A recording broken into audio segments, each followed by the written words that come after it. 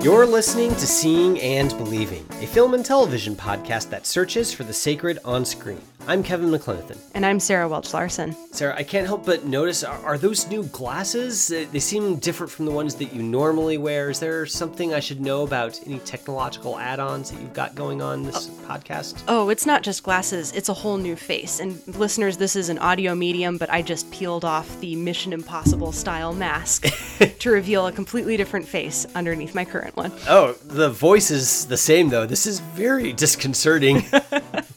Now I know what it's like to be one of Ethan Hunt's enemies. Listeners, we are going to be talking about the new Mission Impossible movie that is out this week. Mission Impossible: Dead Reckoning Part 1 is coming up in our first segment. And for the watch list, we'll be discussing another disconcerting, fairly dreamlike movie. That's Satoshi Kon's 2006 anime film, Paprika. This cold open will self-destruct in 5 seconds.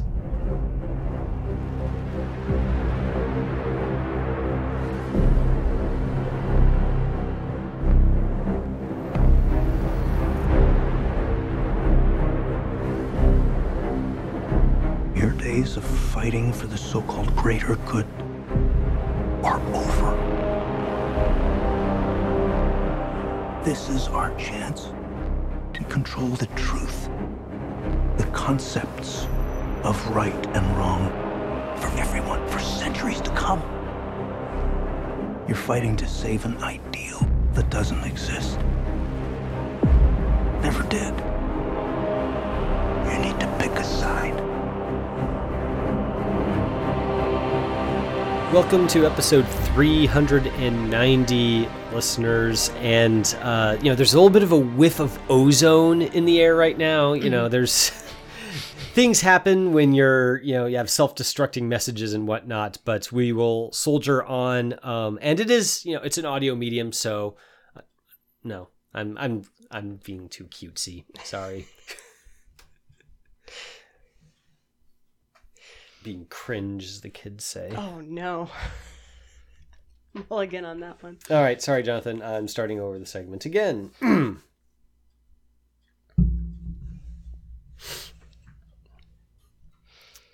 Welcome to episode 390, listeners. We are going to wave away the ozone that's in the air from the self-destructing message and get down to business here. I'm looking forward to this episode, Sarah. I think there might be some pyrotechnics in our future. If only, fortunately, 4th of July is in the rearview mirror. Has your dog recovered? She's still anxious, but she's always anxious. At least there are no more fireworks kind of exacerbating that issue. Well, yeah, thank goodness for that. Listeners, we are going to be talking about 2 movies that have fireworks in slightly different modes for this week's episode. Looking forward to getting your thoughts on Satoshi Kon's Paprika in the watch list segment, Sarah. Mm-hmm. But for now, we got to talk about the Giants movie in the room, Mission Impossible: Dead Reckoning Part 1. Yes. We have to make sure to get the full title in there, or else, Tom Cruise will send the Scientologists after us, and nobody wants that. It's a movie that's too big, so they had to split it into 2, I suppose. Yeah. Yeah, and it is a big movie. It's one of the biggest movies of the summer, so let's get down to it. This one follows Ethan Hunt, played by Cruise, and his IMF team as they embark on their most dangerous mission yet, to track down a terrifying new weapon that threatens all of humanity before it falls into the wrong hands. Which might sound a little bit familiar, but this one puts a little bit of twist on things with the new scary bugaboo in the room of all-powerful AI. Mm-hmm. So with control of the future and the fate of the world at stake, and dark forces from Ethan's past closing in, a deadly race around the globe begins. Confronted by a mysterious all-powerful enemy, Ethan is forced to consider that nothing can matter more than his mission, not even the lives of those he cares about most. So that last little bit, I think, is maybe a good place for us to start, Sarah, because at least my impression of the franchise over the last couple of installments is that it's at least as interested in Ethan himself as in the missions that Ethan chooses to accept. So Sarah, I'm interested in getting your thoughts on that for this new installment. How successfully do you think it does when it probes into the darker corners of Ethan Hunt's persona, past, and line of work?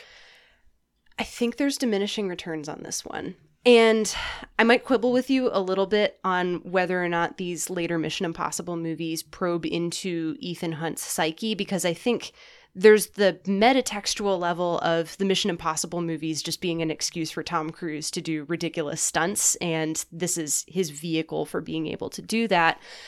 I think this and the most recent installment before it, Mission Impossible Fallout, are less about getting into who Ethan Hunt is and more into getting into how other people perceive of Ethan Hunt as being. So in Fallout, the character that Alec Baldwin plays refers to Ethan Hunt as the living manifestation of destiny, which just is a very over-the-top line, but it fits the bombast of the series, I think. And here, fairly early on, another character refers to Ethan Hunt as, for all intents and purposes, quote, a mind-reading, shape-shifting agent of chaos, unquote, as he is warning other people about who Ethan is and how dangerous he could possibly be to them, and how they need to literally just keep pursuing him until they know for certain that he is gone, because the man is relentless. That feels to me more like myth-making than revealing who Ethan Hunt is as a character. And I think that that's held up by the structure of these movies, which is literally just globetrotting the world to get from one stunt to a chase sequence, to a stunt to a chase sequence over and over and over again. And that is enjoyable up to a certain point. I was kind of disappointed by this one, mostly because I feel like I could see a little bit of the stitching in the connective tissue in between those chase sequences and those stunt sequences a little bit more than I've been aware of them in previous installments. So, Kevin, I know you're a Mission Impossible 1 kind of guy. Uh-huh. Does number 7 work for you? Yeah, I mean, the first installment still stands, in my mind, undefeated atop the heap of the whole Mission Impossible franchise. I really like the way that Brian De Palma realizes that film and integrates the spy thriller elements with the action movie elements with the Tom Cruise star vehicle elements. I think it's never been done better. And I think with this new one, this is close to the bottom of the heap for me. Oh, wow. And part of that is it's fair to quibble with me saying that the movies are interested in probing into Ethan Hunt's interior life. And that's probably overstating a little bit on my part, I realize. I guess what I mean when I say that is that with Fallout, it brings back his ex-wife Michelle Monaghan from Mission Impossible 3. It's got a lot more business surrounding his relationships and how he's got this core crew that isn't just coworkers for him or team members. They're people he cares deeply about. Both Rogue Nation and Fallout really zeroed in on that, and this one does that even more so with this whole, like you said, myth making, I guess. But it's not just interested in creating sort of this mythic Ethan Hunt that's sort of in the vein of like John Wick, where that too isn't interested in his interiority and is building a myth around him. But I feel like this Mission Impossible film is trying to really make more of his character than something like John Wick does. And even something like the earlier Mission Impossible installments have.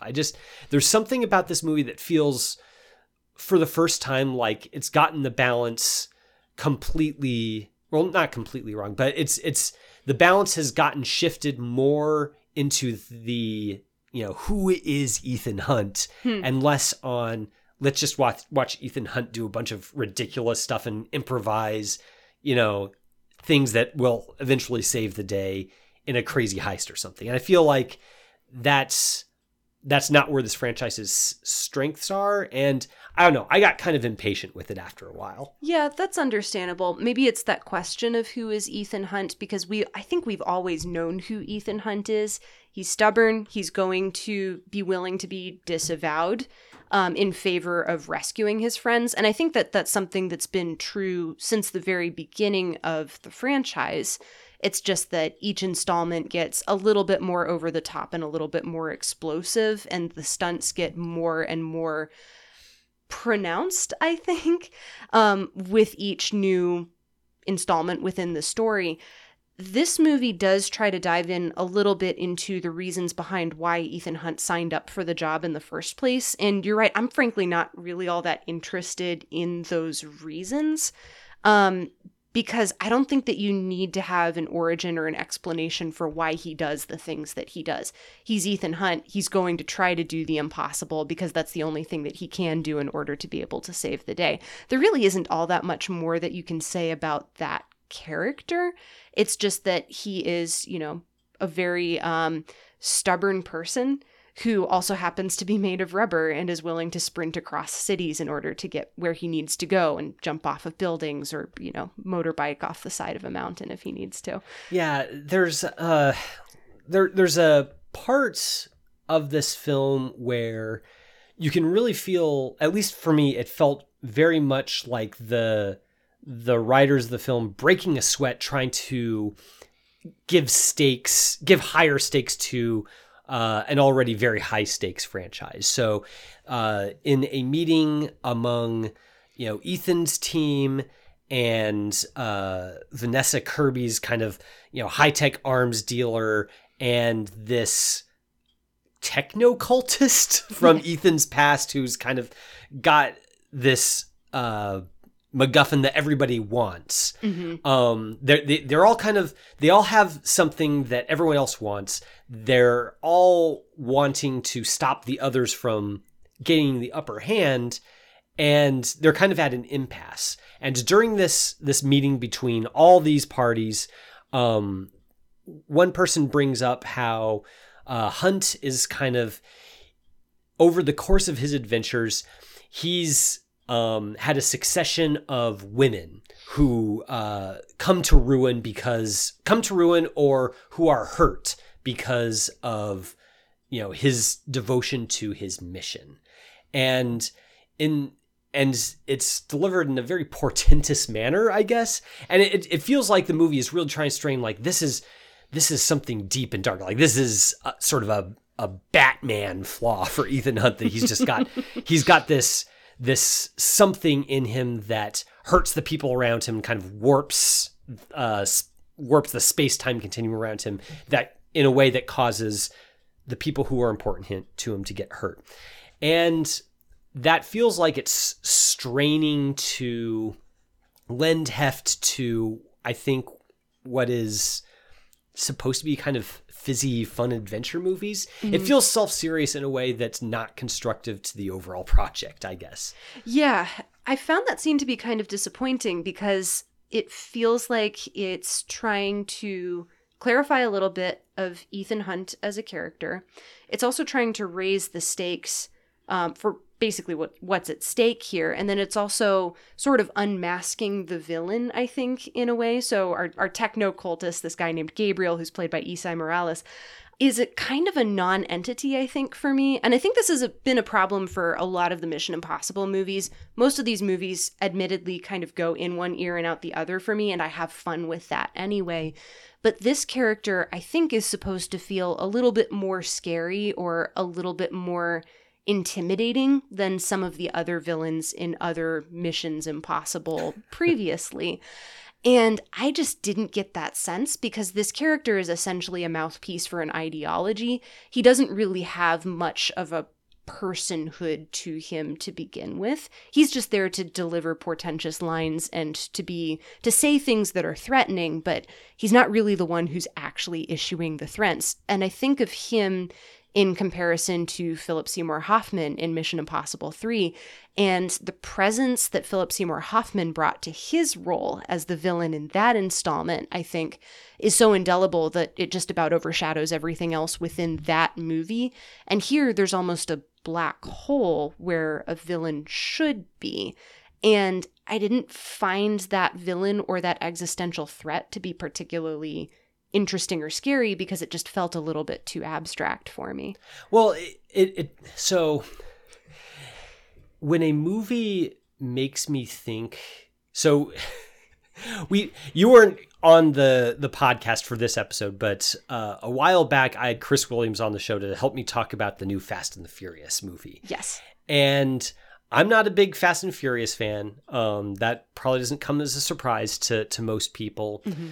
But it's a bad sign, I think, when I'm watching a Mission Impossible movie and I'm thinking, this feels a lot like a Fast and Furious movie. Oh, wow. In that the way that it kind of pays lip service to these weighty concepts, but doesn't really have any meat on the bones. So for Fast and Furious, it's like the concept of family and how, family is the most important thing. And that's kind of all that matters to this crew.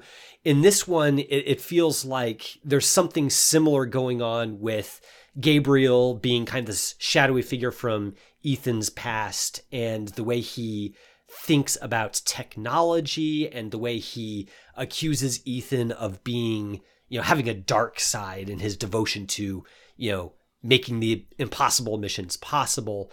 That too feels similar to the Fast and Furious movies in that it's there to sound weighty, but there's not really anything undergirding it. Like there's not been enough scaffolding built around that for that to really hold up under scrutiny. So it feels more like lip service than anything to me. So thematically, I think with Fast and Furious, I think they can get away with saying family because everybody brings their conception of family. And if you have a good association with that word, you can just sort of prop that up yourself as an audience member. I can't believe I'm defending the Fast and Furious movies because I am not a particularly huge fan of those movies necessarily. But here, I think what disappoints me is there is so much going on within Mission Impossible. And again, it's a bubblegum action movie where we're really all just there to watch Tom Cruise defy death. And you don't really need much more than that. And so I think invoking the abstract concept of technology and, potentially the doom of mankind, they've brought in the MacGuffins that are potentially world-ending before. And I think those feel like they're still fun to watch because it's literally just, oh, there's a bomb that everybody needs to go and get. But once you start invoking some of the slightly more real-world dangers, I think that this movie does have on its mind, that's where I think I get a little bit of that disconnect. Because this is a movie that is very much concerned with the idea of AI and technology kind of taking over our ability to relate with each other within the real world. There's a sequence in here, I think quite a good chase sequence set within an airport where our heroes are tracking somebody around the airport and different people's faces get swapped in and out by a security program, essentially.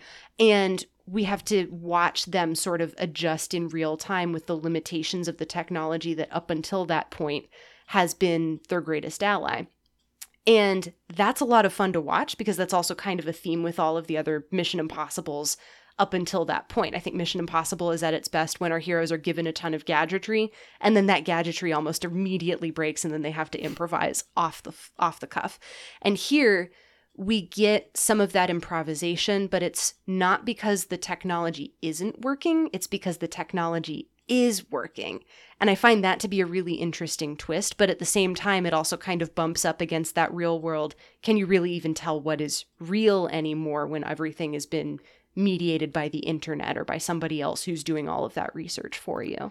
Yeah, I think that angle is, so even though this is one of the weakest installments for me, I think it's probably in this one area is among the strongest of them, in that the MacGuffin doesn't feel like just a MacGuffin. It feels there's a lot of interesting tension to the way it interacts specifically with the world of this franchise, which is, these super spies with all sorts of technology at their fingertips suddenly realize that they can't trust this technology to carry them any longer. And what does that do? That kind of takes something away from them that up to this point has been taken completely for granted. Mm-hmm. That's really engaging. I also think that really helps Gabriel, even though I think it's fair to say he is kind of like a non-entity and that he's not developed enough to really feel fully present as a villain. I do really like kind of the little touches that Christopher McQuarrie gives us of him being religiously devoted to this sort of uber technology that is the real main antagonist. There's one shot we get of him. He's, they're all kind of converging on a train for the climax, and we get a shot of him arriving almost like Dracula. He's shut up in this coffin, and he's wearing kind of a mask over his face that presumably is him interfacing with this technology. And that's really weird and cool and interesting. And I wanted so much more of that. I think so much time is taken away from that because we have to, have all this intoning about, Ethan Hunt, and does he struggle with guilt over the women in his life that he's not been able to protect from the fallout from his missions, the feds who are chasing him around because of course he goes rogue. Of course. The film even lampshades it and says like, he goes rogue. That's just what Ethan Hunt does. At this point, we're just used to him doing it in every single movie, and all that stuff. It's just a lot of busy work. And I really just want to see if we're going to have sort of this shadowy figure from Ethan's past, who's a techno cultist, I really want to dig in on that. Mm-hmm. And I think that it gets distracted by all these Fast and Furious-y kind of more portentous elements that, number one, I just don't buy, because the previous franchise installments don't really feel like they've been setting it up in that strong of a fashion. And also it's just, they're not nearly as interesting as Techno Dracula showing up for a heist in his weird computer coffin. Like, that's great. I love that. Give me more of that. I love that read of that scene. Yeah, I think this movie kind of falls a little bit victim to the process by which all Missions Impossible are made, which is that they literally build the movie around the stunts. So they always start with the stunts, and then as they're shooting the movie, they write the script in order to be able to get the connective tissue in between each of these stunts. I don't think there was ever a single Mission Impossible movie that started filming before the script was completed. It just doesn't happen. And for the most part, I'm satisfied with that. Here, it feels, again, a little bit like diminishing returns because the stunts are so spectacular, and then the connective tissue is just thin enough that I can start to kind of see and feel the holes within those things. But I do kind of want to get into some of the stunt work and the stuff that is really like the reason why we're all in the movie theater watching a Mission Impossible movie, which is, how did those stunts work for you? I think this is part of my issue with this movie is I don't know that I was as interested in the stunts this time around.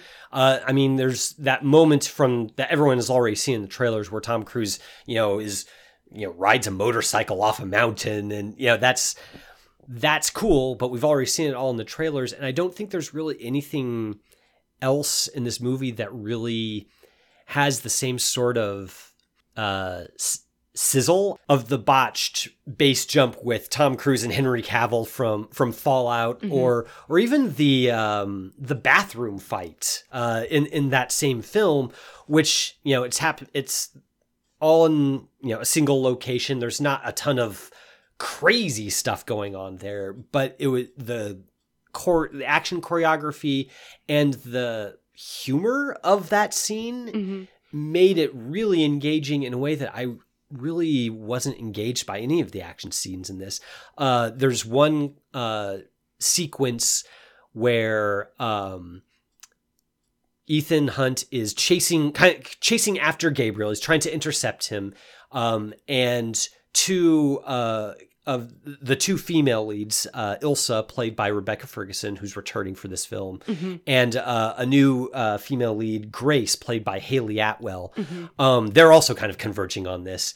And it's kind of got the same sort of, it's a very high energy sequence, but I guess I'm going to reach for that word again. It's portentous in a way that's kind of, it feels weighed down rather than weighty.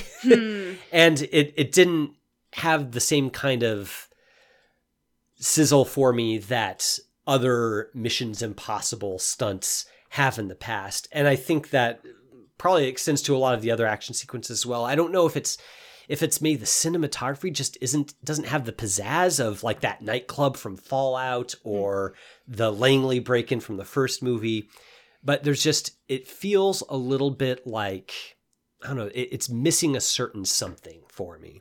I think structurally that sequence is a little bit weak because it comes after a series of chase sequences. So unlike other Mission Impossible movies, we don't get a ton of spectacular stunts strung throughout the entire film. It's mostly chase sequences leading up to that big jump off the mountain. And I do think that there are some chases that do work really well here. So you mentioned Grace, played by Haley Atwell, who's kind of a newcomer to the franchise. And I'd mentioned before that scene where people can't really rely on security cameras because the security cameras keep swapping out other people's faces. We get a really interesting sort of cat and mouse game within that sequence where Tom Cruise, Ethan Hunt, and Grace are trying to evade multiple interested parties throughout that location. And the way the two of them sort of do almost a waltz around the airport as they're trying to evade other people, I think does have a lot of that snap and the pizzazz. And a lot of that, I think, is possibly the chemistry between Tom Cruise and Haley Atwell. I think that the two of them play off each other really well here. I really like Atwell in this film. She's quite good. And it's a lot of fun to watch her improvise in real time as her character. And it's also a lot of fun to watch her kind of try to outmaneuver Ethan Hunt, even when he isn't fully aware that that's what she's trying to do at any given point, because he's already got multiple plates in the air. He's trying to prevent an explosion from happening, and he's also trying to evade the authorities and the bad guys all at the same time. He doesn't have room for a fourth thing to spin around. And so she's able to sort of dance circles around him in a way that kind of feels good to watch Ethan Hunt be a little bit vulnerable in a way that we don't really get to see him be all that much anymore. And there's another chase sequence involving Grace and Ethan in a car around an Italian city that I really enjoyed watching. So here's the thing. Okay. That's not a bad chase sequence. And this might be because you haven't seen the new Fast and Furious movie, but the new Fast and Furious movie also has a chase sequence through the streets of Rome using some of the exact same locations as in this one. And frankly, it eats Mission Impossible's lunch. Oh, wow. It's a lot. Like, it's just, I prefer it. Which isn't to say the Mission Impossible sequence is bad. It's just, I don't know. It's just not as, a lot of the interest comes from the performances rather than the actual action choreography and the stunts, which is not a bad thing.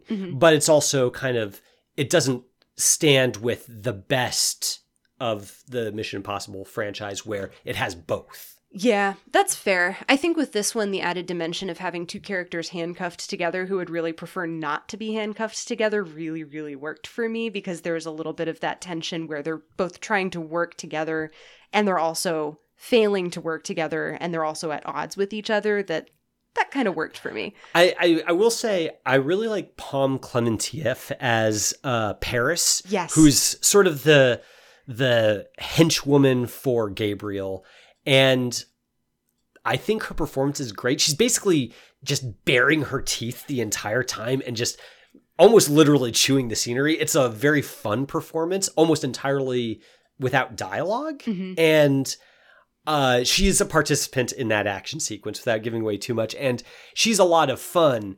I wanted more. I wanted more of her. I feel like maybe part of the problem is a lot of these sequences we're describing are not just Hunt and Gabriel and, kind of playing a game of cat and mouse. There's also a third group, spearhead by Shea Wiggum as a Fed who's been tasked by Kittredge, who people will remember from the very first movie. He's back, just as dour and bureaucratic as ever.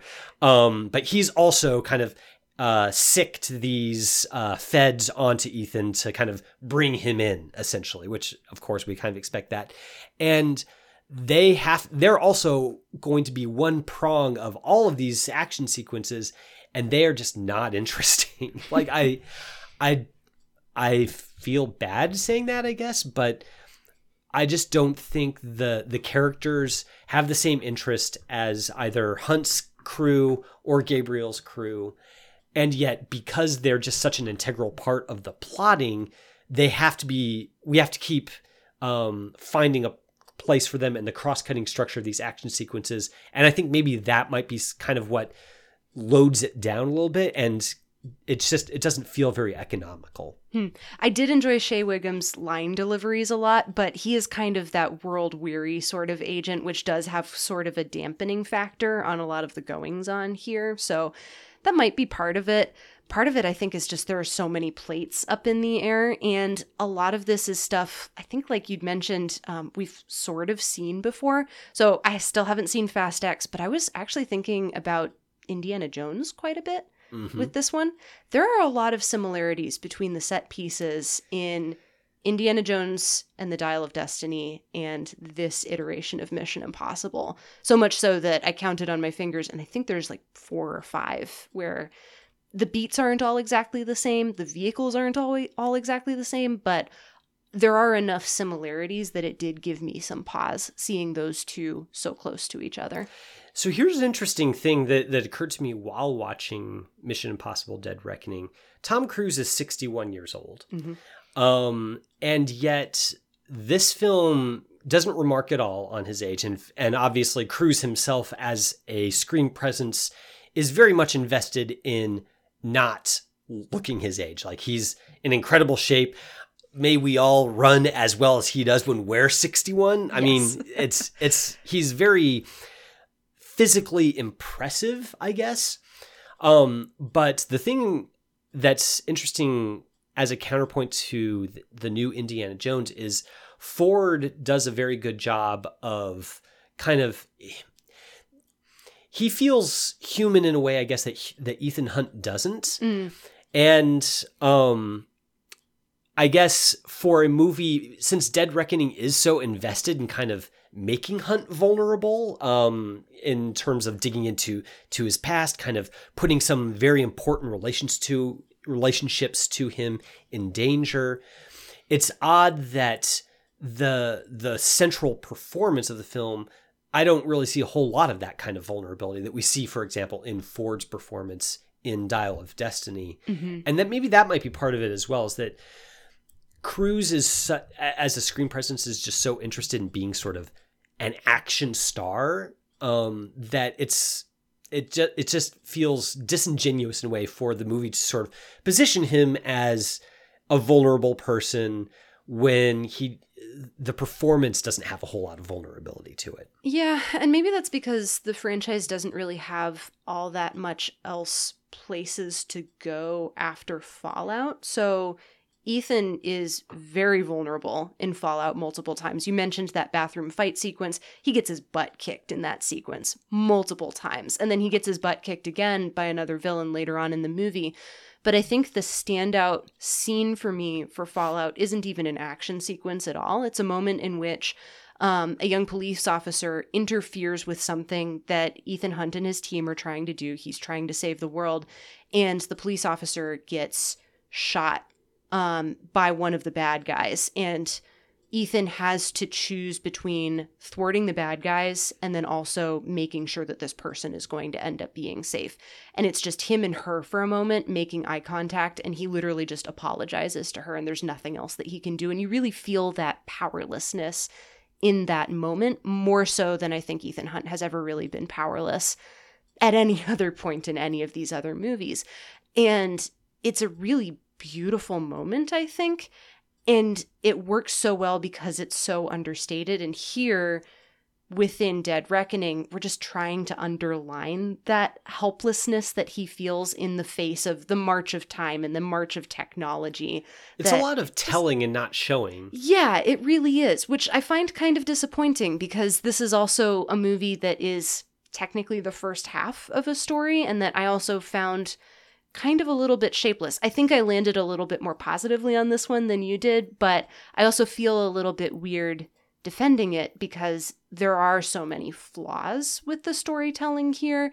And is it an enjoyable time at the movies? Yeah. Will I go see it again with my husband when it opens this weekend? Yeah, I probably will. Am I going to remember any of it the same way that I remember those moments like in Fallout or the way that I remember the villain in Mission Impossible 3? No, I'm probably not going to. Yeah, I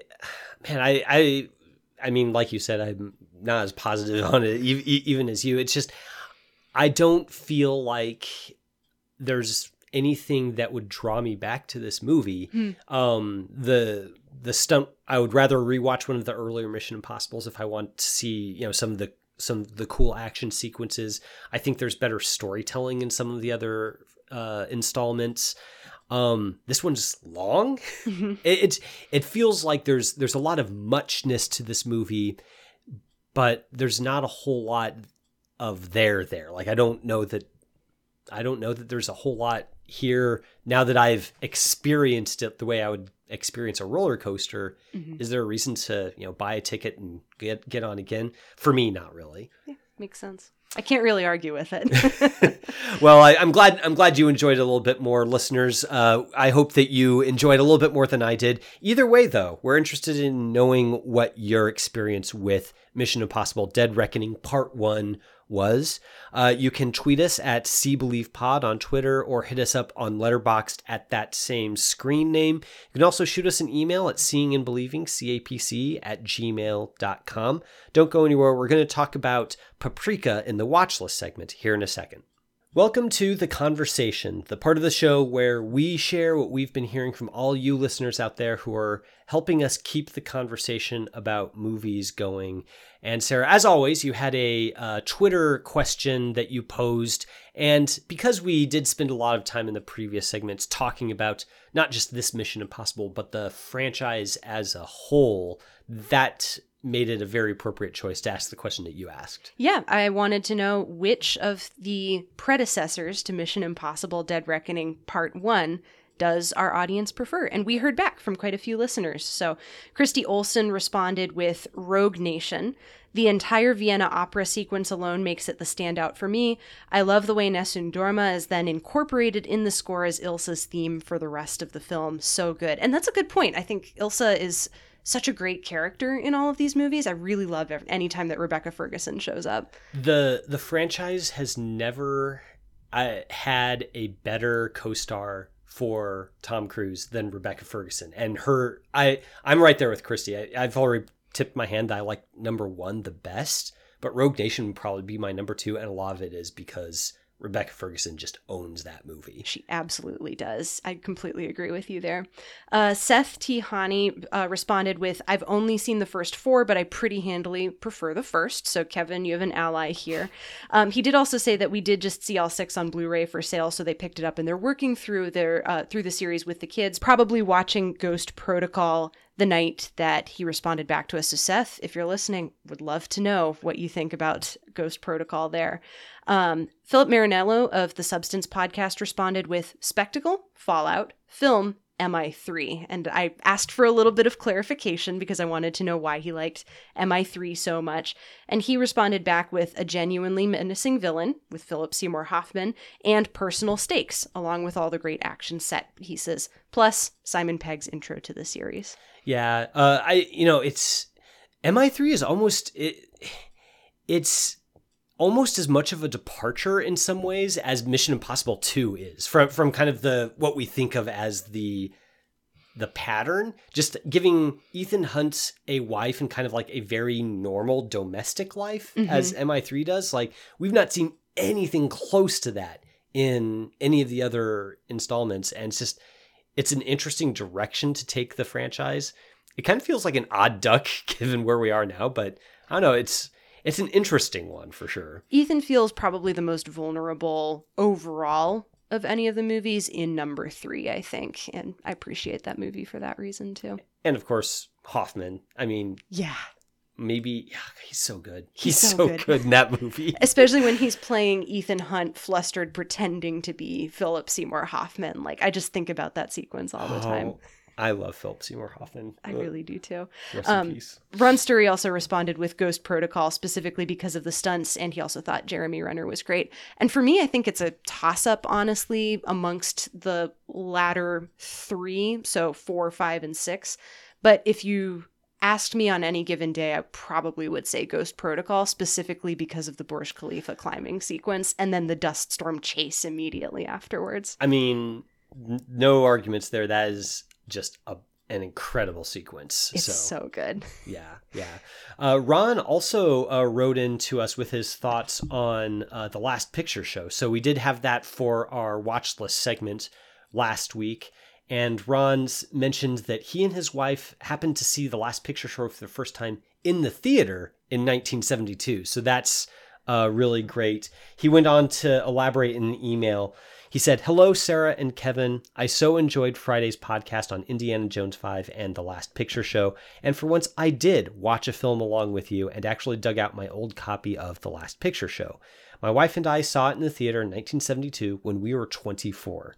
I remember that I thought it was good, but it didn't stay with me much. Wow, what a difference 51 years makes. It blew me away when we saw it this week, and I appreciated both your takes on it." That was a great email. Thanks so much for writing in, Ron. That was a wonderful email to receive. So yeah, thank you for watching along, Ron, and thank you for writing in. It was really nice to read your thoughts and hear your thoughts about that movie. Yeah, I mean, I wish I could share some more of the thoughts. Ron had a lot in this email that he sent to us, but we may not have the time on the air, but Ron, we really appreciated reading through all of those.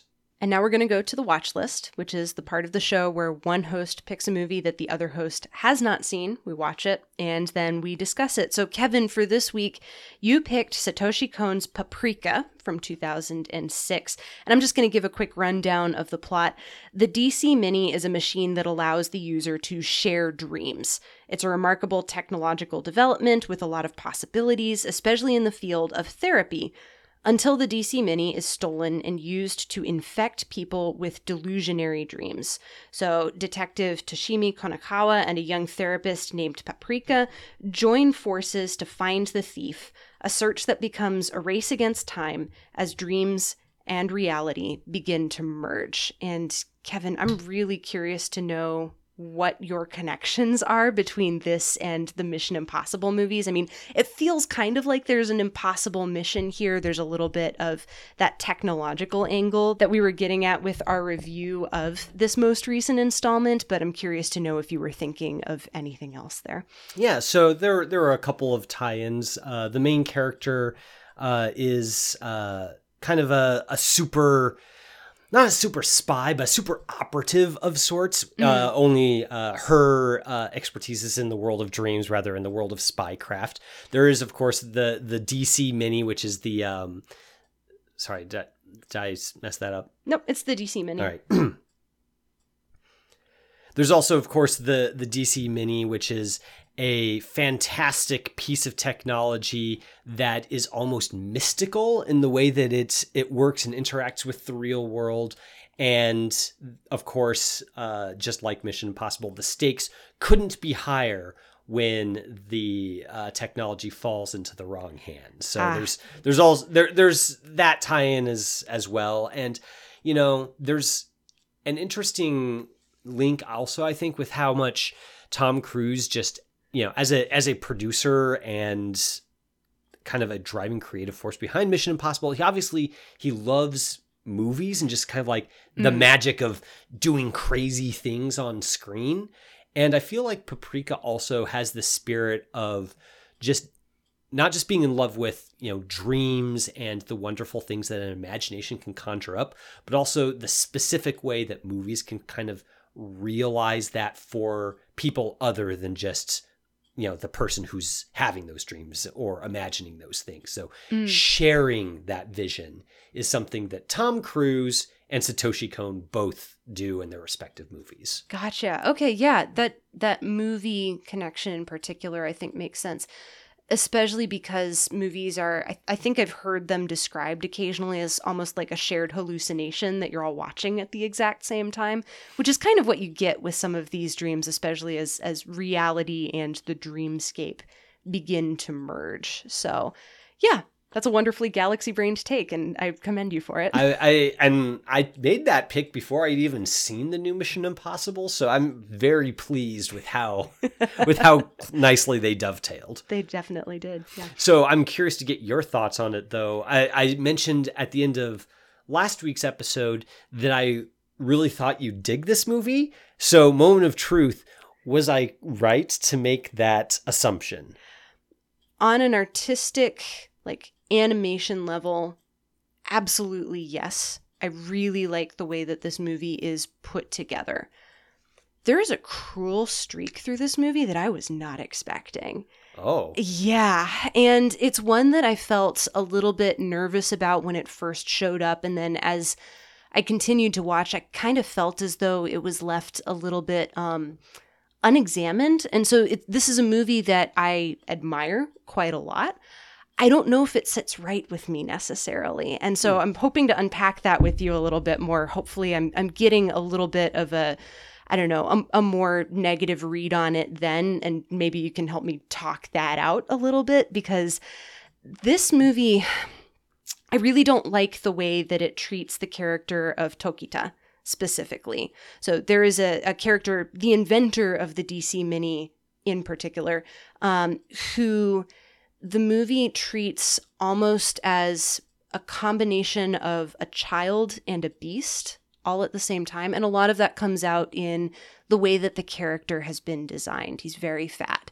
And I have a hard time with movies that tend to treat fat characters with that sort of shorthand of fatness as being the inability to control one's urges, or the inability to basically be treated as a human being, essentially. And this movie has that thread throughout it. And part of that is because that's the way that Tokita is treated by his colleagues. The man's a professor. He's a doctor. He has a PhD. He's clearly very smart. But everybody else around him continues to talk down to him because he is incapable of controlling his urges. He's continually overeating. He's unable to literally fit within the bounds of the buildings that he's walking in. And one of his colleagues kind of speaks of him almost as though he's a child. And then we learn later on that she's actually in love with him, and she's been repressing a lot of those feelings towards him. And her character arc and journey is coming to reconcile herself to the fact that she has these feelings for him, but at the same time, he's still only ever an object. And he's the character that this remarkable technology comes from, but it's almost as though he doesn't fully understand the consequences of creating it in the first place.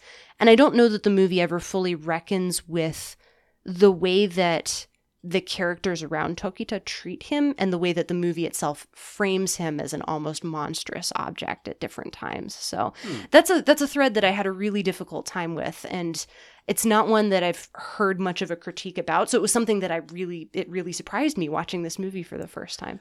Yeah. I mean, I do think there's something to what you say about the way the film evinces a certain perspective, not just on Tokita, but also on Paprika herself. Rewatching it this time, it feels like there are times when the perspective of the movie on these characters is not a comfortable place for the audience to be in. You mentioned the way that Tokita is sort of framed as, I don't know that I would like. I don't know that I would go as far as you would say as he's framed as a beast or as monstrous or as a punchline. I think the movie's perspective on him is more complex than that.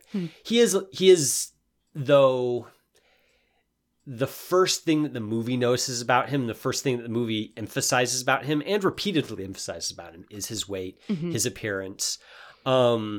Paprika also, the way that she's kind of framed as a very desirable person, the way that a lot of the male characters react to her as sort of like, well, of course we just want her, is again, like it's not that two-dimensional, but there are moments in the film where it feels a little bit like it slips into that a little bit. So I do understand that perspective. I don't agree that Tokita is wholly a punchline or reduced to his compulsions, though. There is, I think the movie is very clear that he does possess courage and kind of a poetry to him that are admirable, unequivocally so. In one scene, Tokita is talking about his inspiration for creating the DC Mini. He's speaking with his colleagues and also with a detective who's there to sort of figure out what's going on when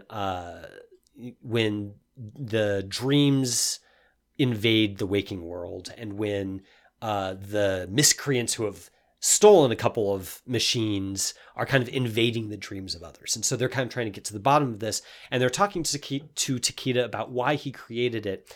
And the way he talks about it as wanting to share dreams, wouldn't it be wonderful if people could understand each other on a subconscious level as well as a conscious level? That's a lovely thought, I think. The way that it's written, I think, is Cohn is very clearly saying, like, this is a laudable impulse on his part to invent such a thing. And also the way visually he's framed in answering that question.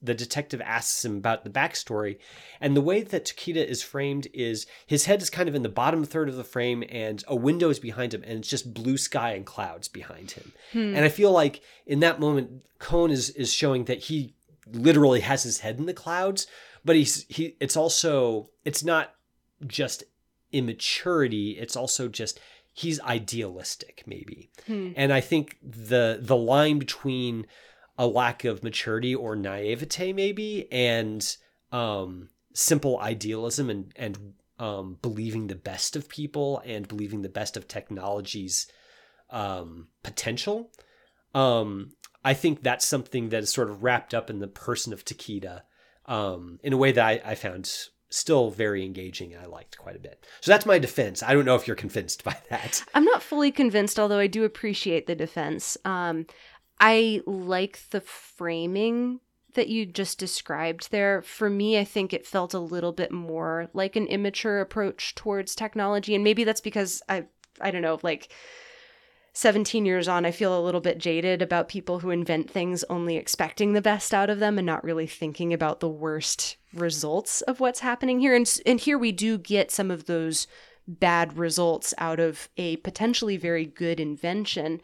But Tokita is also literally built a lot like the dolls that populate a lot of these dreams too. He's built kind of childlike, and he is presented in a way that feels childlike to me, in a way that I think diminishes his intelligence in the view of the movie and not just in the view of the characters around him. Or at least that's the way that I received that imagery anyway. Man, I don't know. Like there's a lunch scene where Tokita and his boss and Paprika kind of, they all go to lunch, and you're right, there is kind of a running gag throughout the scene where he's ordering dish after dish after dish and just wolfing it down. So fair point. That said, the conversation takes a turn towards they think they know who's stolen the machine, and it's somebody who was close to Tokita who helped him invent it. And the way that he reacts to that revelation, he says, we need to track him down and stop him. I take it very personally that I meant this invention only for good, and my colleague who helped me make it is using it for evil. I think that moments shows that he has a lot of moral backbone and a deep sense of right and wrong. Like he doesn't feel like a child in that moment. He feels like a man who is capable of moral courage. And I think his later choice to actually go into the dream world in a perhaps ill-advised bid to save the day is also kind of evidence of courage that isn't just naive, but is also him genuinely wanting to do what's right. So, man, I don't know. I think he's a more complex character than you're giving him credit for. That might be so. I don't know. In the dream, he also ends up literally being transformed into a child's toy. And so I kind of read that choice to go in and forge ahead as being a very impulsive, almost childish one. But I do get your point about the sequence where he says, like, I take it very personally. And I do think that the movie tries to complicate him a little bit more than maybe I initially gave him credit for, specifically with the way that he ends up getting married to Chiba, to Paprika, to Paprika's alter ego, essentially. And there is a reconciliation, I think, between Paprika, the dream self of this character, and Dr. Chiba, who is like the character within the real world, where she comes to terms with the fact that she's actually in love with him and has been this whole time. And Paprika's reaction to that, I think, threw me a little bit off guard, because the way that she treats that realization is that I've known this all the time and I'm going to dismiss it. And then the movie still ends with the two of them getting together. And I do like that and appreciate that. It still felt like Takedo was still a little bit of an object within this other character's personal journey, because he's sort of endgame. Usually we see that with female protagonists, so it felt a little bit unusual to me, but I don't know, I still found it a little bit jarring. Well, we've kind of talked a lot about the characters. I want to talk about the dream stuff, because you did mention that you liked the visuals and the animation here. Loved it.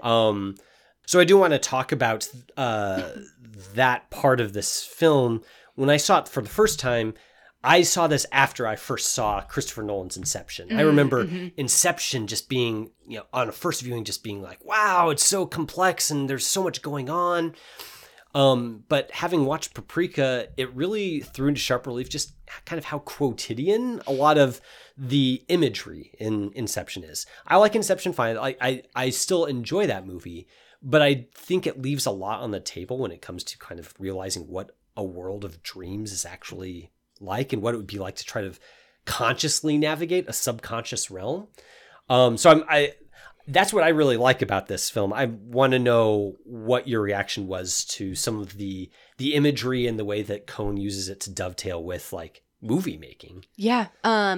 It's funny that you mention Nolan, because I think Nolan actually visually quotes Paprika in a couple of points. Like there's a dream sequence in which one character chases another down a hotel hallway. And that felt very much of a piece with the sequence with Inception's spinning hallway, where Joseph Gordon-Levitt is fighting a goon. It's a great sequence. And I do think that Nolan has a point with making his dreams mundane, because they're literally being used as like corporate warfare and subterfuge. Like there's going to be a level of almost bland boringness to them. But you're right. I don't think you can pull off any other dream sequence quite like the way that Satoshi Kon is able to do that here.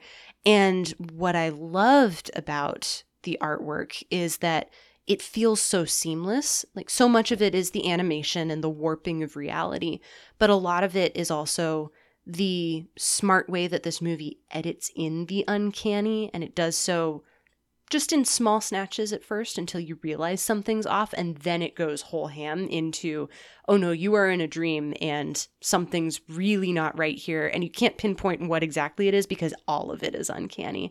So I sat up and took notice within that immediate first dream sequence that starts with a circus and a character who's trying to track somebody else down within that circus. And we sort of shift perspective every so often throughout that sequence before shifting into something that feels like it's coming from another movie and then another movie and then another movie. And it's quoting things like Roman Holiday, and it's also quoting things like just spy, like pot boilers, essentially. And it does so with such precision, and it does so with just, I don't know, the colors are just so great. And the imagery is really great. And it's economical, but it's also beautiful. And it feels like there's a lot of movement almost for the sake of movement, which is kind of how I experienced Dreams to begin with anyway, is that there's just a lot going on in there and not all of it's going to make sense and it's going to be jumbled together. And the wonder here is that all of that jumble still has that point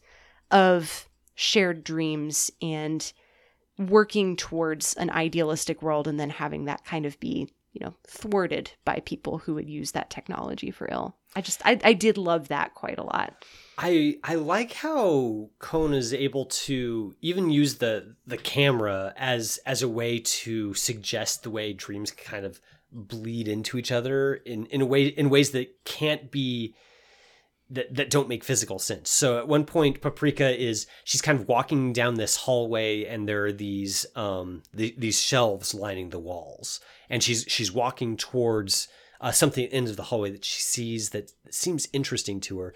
And the way that she's framed, she's sort of like, she starts on the right side of the frame, she's walking towards the left side of the frame, she proceeds down the hallway, and she walks off frame, the camera stays stationary, and then we see her pop up from behind one of the shelves as like a Tinkerbell-like fairy and continue flying in a completely different direction, but she's still flying to the same destination, but she's not proceeding in a spatially consistent way. Mm-hmm. And the way that transition is made feels very dreamlike, but he doesn't do it it's not a scene where there's a whole lot of wild and crazy imagery. It's just the way that he plays with the frame and where he chooses to focus the camera's attention. That feels great. Yeah. Like it feels dreamlike in a way that's not showy, but still discombobulating. Yeah, he's flexing. I think he's using a lot of the tools within a filmmaker's toolkit intentionally in a way that feels a little bit off-putting, because that's kind of how dreams work too. And he tells us that he's going to do it because earlier in the movie, there's a conversation between Paprika and the detective about movie making and using that eye line and making sure that you're not crossing the eye line when you're having a conversation between two characters. And he violates the eye line within that conversation. And then he goes and does it again when Paprika turns into a pixie, when she's exploring this person's dream. And both work perfectly because I think they help to clue you in that what you're watching isn't necessarily real, but that doesn't make it any less true for the characters who are experiencing it. Yeah, I love that trick. It's so good. What did you make of... So one thing that I saw to bring Nolan back in into this conversation, a comment that was often brought up about Tenet is a very divisive movie. I didn't like it very much. But a lot of the defenders would bring up the one line from Tenet saying, you can't understand it, you just have to feel it. Mm-hmm. And that defense, I don't buy at all for Tenet. I buy it a lot for this movie. Mm-hmm. I'm curious, since this was your first viewing through, this is my second viewing through, and the narrative still kind of like, I kind of had to stop and think, wait a minute, what is actually going on here? Mm-hmm. And in the end, to me, it doesn't matter. But since it was your first viewing, what was that experience like for you? I think if it weren't for the movie's treatment of Tokita, I think I would have been a little bit more like gung-ho, yes, absolutely, I'll surf on these vibes for forever. I think because I was having a hard time getting hung up on the treatment of that character, that was something that didn't fully necessarily cohere for me, specifically because the chairman, who is the one who has actually stolen this piece of technology that his own employees are developing, talks about dreams as being a refuge from an inhumane reality, where he essentially wants to recreate the world in his own image. That's something that... It's the sort of delusions of grandeur that make perfect sense, and it's also the sort of thing that you could probably pull off with a character literally reshaping reality if you have a piece of technology like this. I think that there was an inconsistency between the cruelty of the real world versus the cruelty of the dream versus the cruelty of Paprika towards Tokita, where I was just like, there's a little bit of cognitive dissonance here, so this doesn't fully work for me. That being said, this is also essentially a really colorful film noir, and I don't really need a coherent plot in order for a film noir to work, as long as you can coast on the vibes of it. And for me, I was able to coast on the vibes up to a certain point, and they didn't fully carry me across the finish line, but they got me close enough, largely because I just appreciated the artistry behind the imagery for it enough that it was more or less okay. I don't know that the film noir connection registered with me, but that's an interesting take. I like that read a lot. There's a detective main character. It's a film noir. Yeah. And you know, even though I don't think if I have one quibble with the movie, it's that I don't think the mystery is all that engaging as a mystery. No. It's the evil CEO. It's always the evil CEO. You know, that's it. The mystery isn't fully satisfying, but I think you hit the nail on the head when you say that just like film noir, a lot of it is more about the vibe rather than the narrative, the plot, or even theme necessarily. It's more just about the mood that is created and whether you're able to surf on that. Kind of the way that Paprika surfs on a bit of cloud when she goes into the dream world. I don't know. For me, even though I get a little bit lost by the movie in terms of just kind of really sorting through whether it's actually playing fair by its own rules, by the end of the movie, I just feel like it doesn't matter so much.